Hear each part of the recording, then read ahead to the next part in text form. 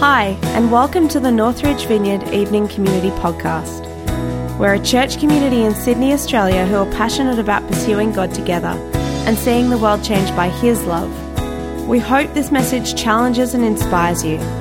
For more talks and other resources, please visit our website www.northridge.org.au. Oh, it is so great to be here with you guys. We love you guys. I know we're only like a few hours before you in the morning, but I send greetings from the morning community. Say hi, and we love that we get to be family together, even though we don't all see each other all the time. So it's lovely to be here. You will laugh. I had a dream the other night, and I woke up from it in a flat panic, and I was like, heart palpitations. And I had dreamt that I had stood up to speak and not prepared anything. And then I was like, and I have a talk, like coming up in I won't tell you how many days' time. And so, anyway, you'll be glad to know that I have done some preparation and had some time to do that. So I am doing sort of the next slot in Sunday School Revisited. When Chris told me about it, I was really excited about it. I love this idea. I love going over the stories that for some of us are so familiar. And I love the Bible because there's so many levels you can read the Bible on. And there is a season for every level. And as kids, there is that season for reading the Bible at a level that speaks the things that we need to hear. The way I tell stories to my kids and the way that I share who God is to my kids, to my younger boys, is very different to the way I might chat with Abby or Nate, or even Rob and I would chat about those specific stories. And so it's so good to revisit some of these stories which become so familiar, but often familiar at a childlike level. And so I love that we're going to be doing this. I particularly love the story of Jonah, because for me it was one of those stories that just I had kind of misunderstood. I'd felt for a long time, and then a few years ago, God and I had some conversations about it, and really felt like He was teaching me some things, some completely new things through it. So it's a real privilege to be chatting with you about it today. We're going to kick off with a video, just to remind you what the story is all about.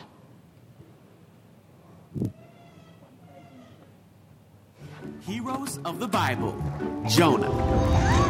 This is Jonah. Jonah was a prophet. That means it was his job to tell people what God told him to say. Yep.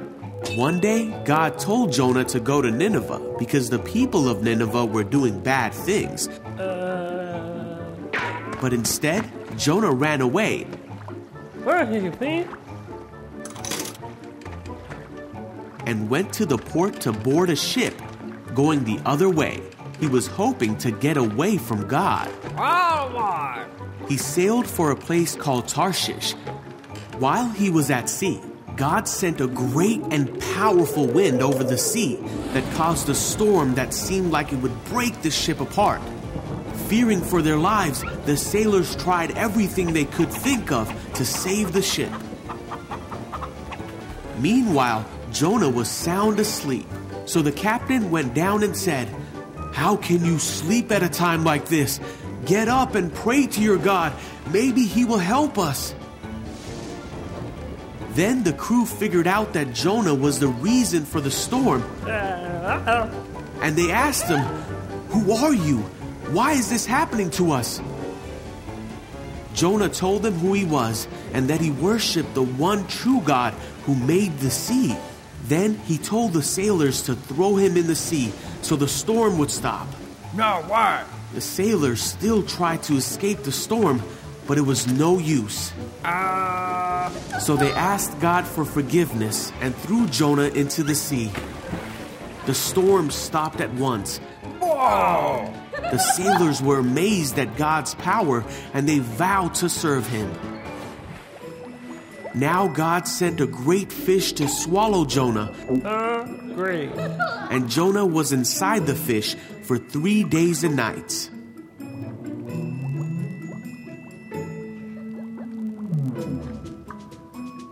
Jonah prayed to God from inside the fish, and God ordered the fish to spit Jonah out.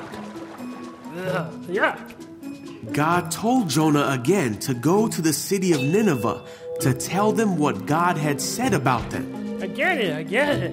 This time, Jonah obeyed God and went to Nineveh to deliver God's message.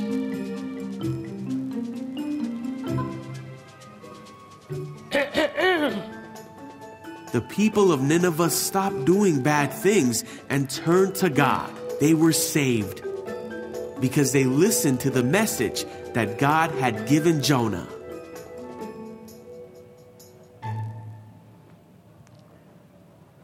I'm glad to hear some of you enjoying that. Do you know, for a long time I didn't know that there's a whole nother chapter to the story that comes afterwards.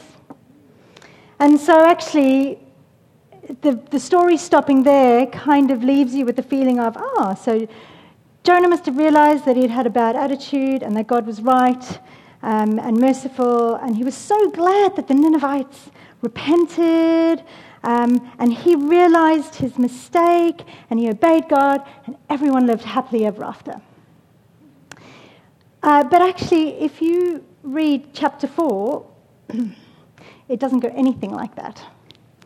And it kind of makes you wonder, why is this book in the Bible? Because it really paints the prophet of God in not a very good light, or the people of God in not a very good light. The heroes of the story in some ways are the sailors who were pagan and the Ninevites who were pagan. They were the ones who turned to God. They were the ones who repented. They were the ones who changed their way. And quite frankly, Jonah got grumpier and grumpier and grumpier and just was a sour old man by the end of it. And so you kind of look at the book and you go, Lord, why? So the reason I started with what I did in the beginning is because I don't want to dash your picture of your childhood memories of Bible stories. I don't want to do that this evening. But I do want us to relook at the stories and to learn and to see some of the things that God might be saying that we might have missed previously with our understanding. As I was reading through a few commentaries about Jonah, a few things came up. One of them was the guys in the commentaries would try. Some of them felt like the book of Jonah was a historical book, and others felt like it was a satirical book. So if you need some help on what does satire mean, just a reminder that it's a use of humor, irony, or exaggeration to expose or criticize people's attitudes, vices, or stupidity in a particular context, whether it's politics or religion or an issue of the day. And so as you read through the book of Jonah, there are some exaggerated things. The size of Nineveh that's painted, it was not actually the accurate size of Nineveh. It's much, much bigger, and it was a massive fish, and it was a massive storm. So everything is very big and exaggerated. However, there are all real people and real situations in real places that are used, and so that is why people say, no, it's actually historical. Now, you know what? That's a bit of homework. Go and read up on those, see what you think, see which side you sit on. I just think it's a bit of both, really. I think it's historical, but I think there is this kind of point that God is trying to make in this story as well. Another thing which is good to ask is, who are the Ninevites? Because, not everyone knows who everyone is in the Bible. So the Ninevites, just to give you a little bit of context, Nineveh was the capital of the Assyrian Empire. Now, the Assyrian Empire was the empire around at that time that was basically known as the most vicious, deprived people. They were incredible warriors. They dominated all the nations in that area at that time, including the people of God. People were fearful of them. The Assyrians would come in. They would do horrible things. This is a PG room, so they were awful, and they would stick those awful things up front for nations to see and for people to see, to instill fear in them. So people were not just scared, they were petrified of them. And what they would also do is when they came and besieged a city and took a city, they then scattered everyone around the world, the known world at that time. They would scatter people so that no rebellion could form, so that people couldn't find each other. So it wasn't only this fear of pain and death, it was also this fear of losing everyone. And so, as you can imagine, the thought of going to Nineveh would not have been an exciting thought for anyone. And so it's good for us to remember that, and particularly as I keep going about some of the things that Jonah did and how he behaved, that actually that was a really tough thing for God to ask. And really, it would have been very, very hard for Jonah to do. But I'll tell you what, why don't we read chapter 4? And then we will continue. So if you've got your Bible or devices, whatever it is that you use, I should have brought my glasses. I've now stepped over the threshold. I turned 40. I've had 20/20 vision my whole life, and now I need glasses to read. But I will rebel. No. Okay, so Jonah chapter 4.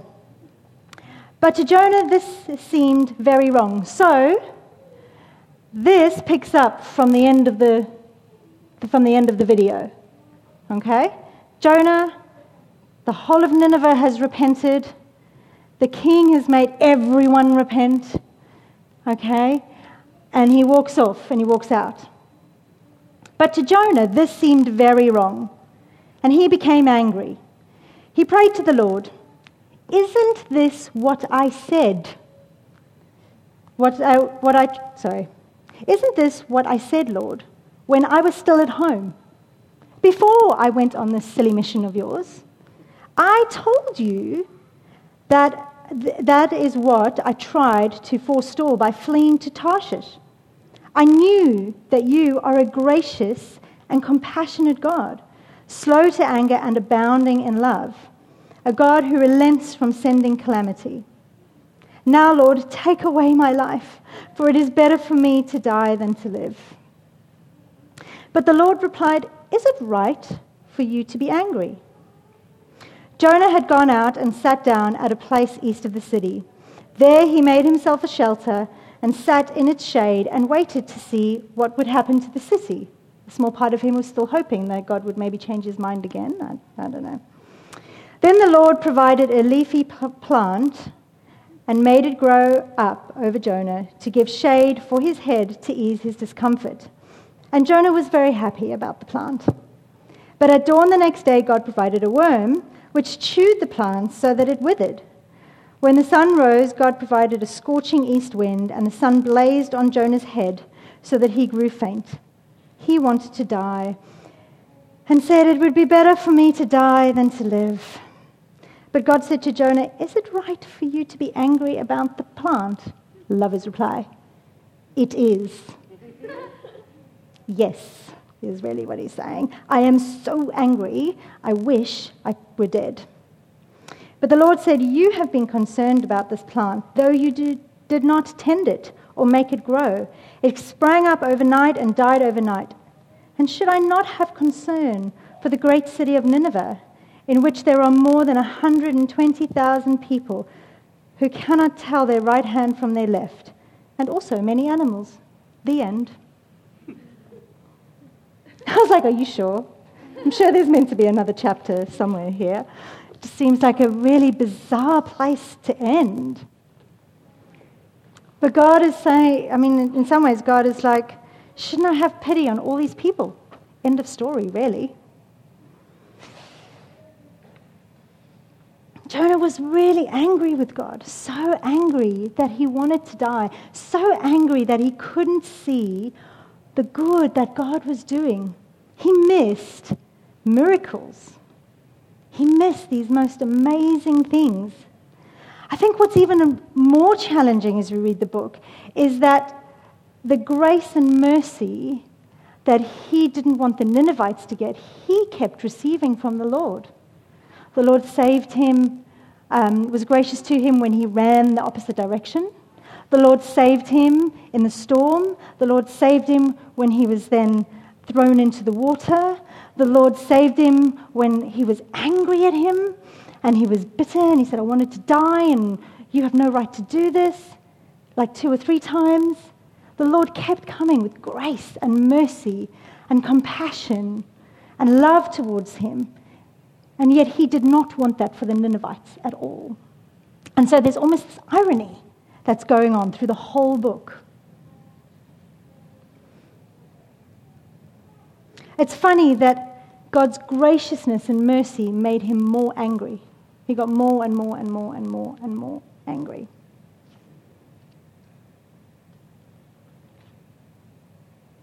So what are some of the things that we can learn from Jonah?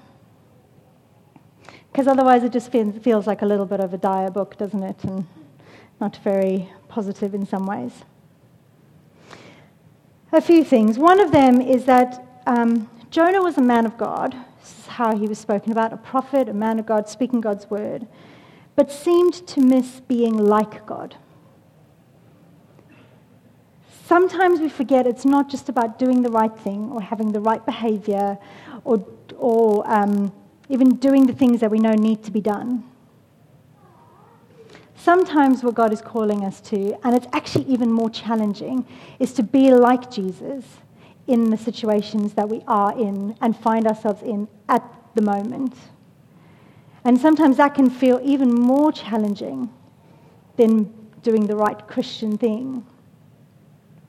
God's care and his attention to our character is far greater than to our, what the things that we do for him. Who we're becoming is so important to him. Like I said, Jonah would have seen horrific things at the hands of the Ninevites and the Assyrians. It was hard for him to even think about forgiving. But learning that God truly loves everyone and wants everyone to be saved means we have to put our own hurts and prejudices aside. It might be that you haven't had some of these experiences as Jonah had, but it might be that God is asking you to show love and compassion and mercy to someone you don't think deserves it. And so the sad thing about this is that Jonah actually missed out. He missed out on the joy and the celebration of what God actually did. And the most incredible miracle it was that God could change the hearts of men that were so hard. He was so wrapped up in his own hurt and anger that he couldn't see it.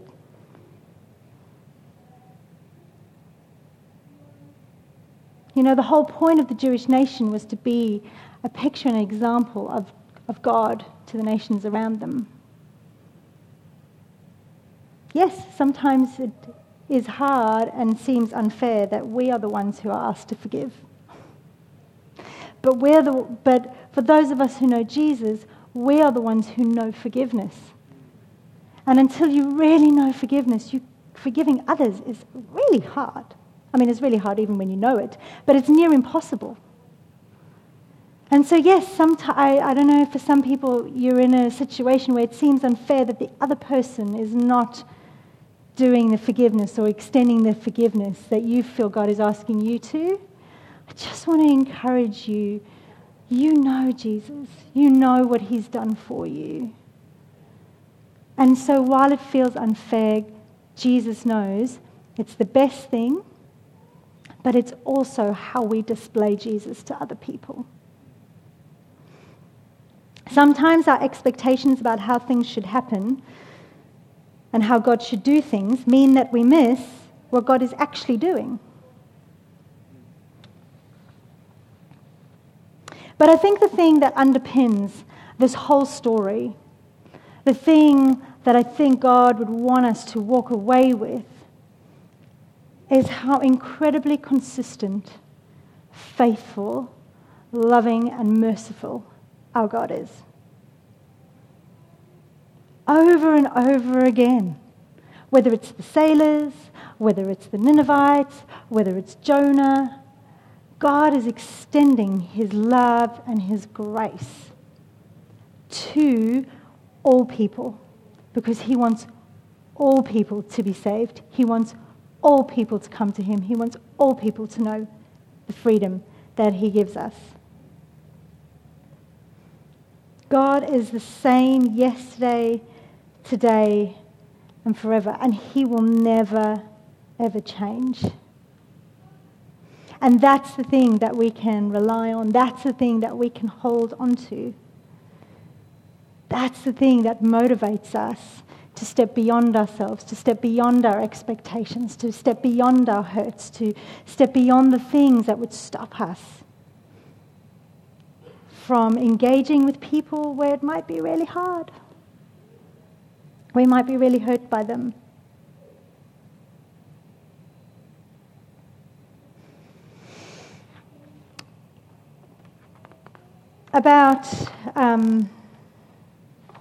Actually, I'm going to stop there. Would you mind standing with me?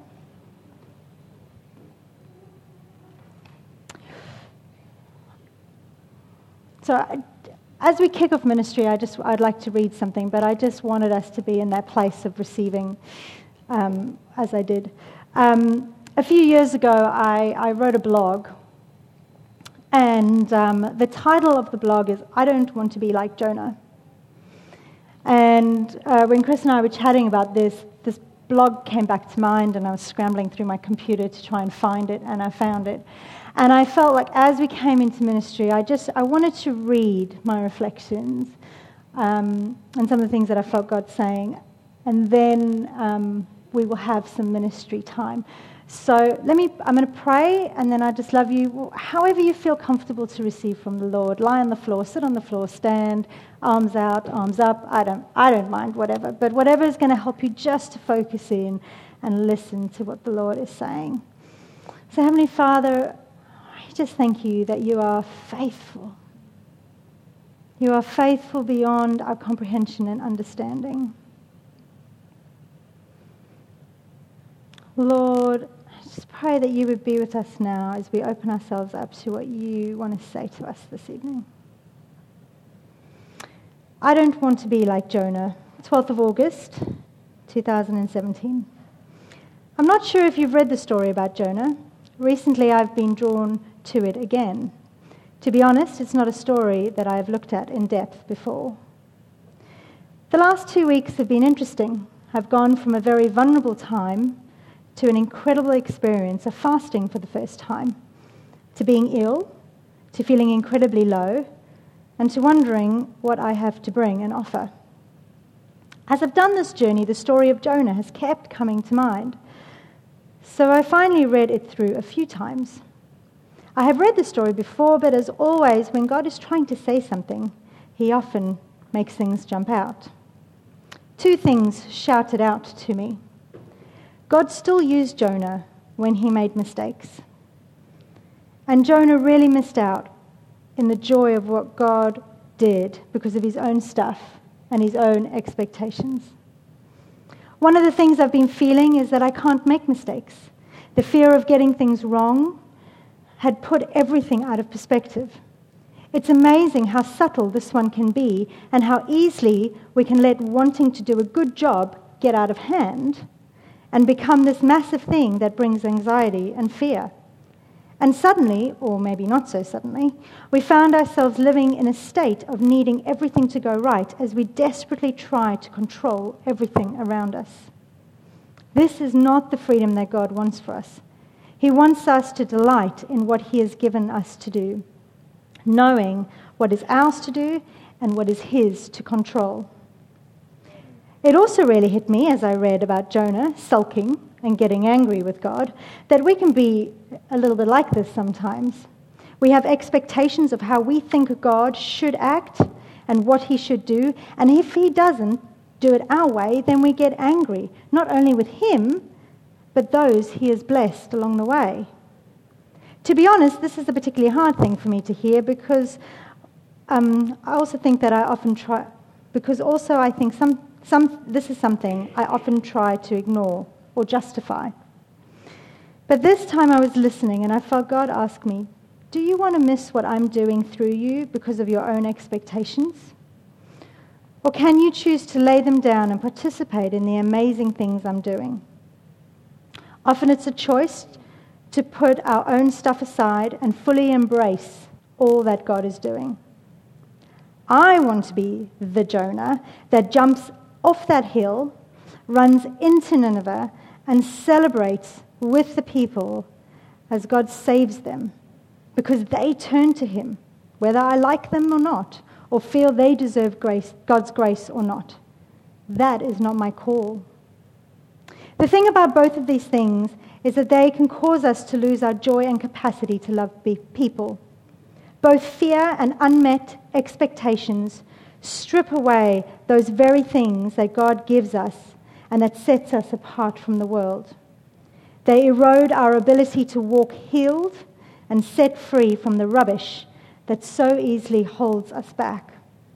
There is a place for counseling and for praying, but sometimes it is the hard slug of making the daily choice to do it another way, to respond another way, to risk again, no matter what the cost.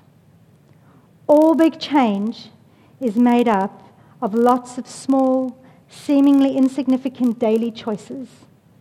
Whether you feel it or not, they really do matter. So Lord, as we wait on you now, would you come and speak to our hearts? Lord, the things for each of us that you have for each of us, would you highlight, or the things that you've already highlighted, would you bring back to our mind again? So we're just going to spend a couple of minutes just waiting on the Lord, just listening. And I want to encourage you, if there is something that caught you or caught your attention in what I was reading or as I've been speaking, bring that to the Lord. Give the Lord some time. Ask Him, what is this, Lord? What about this?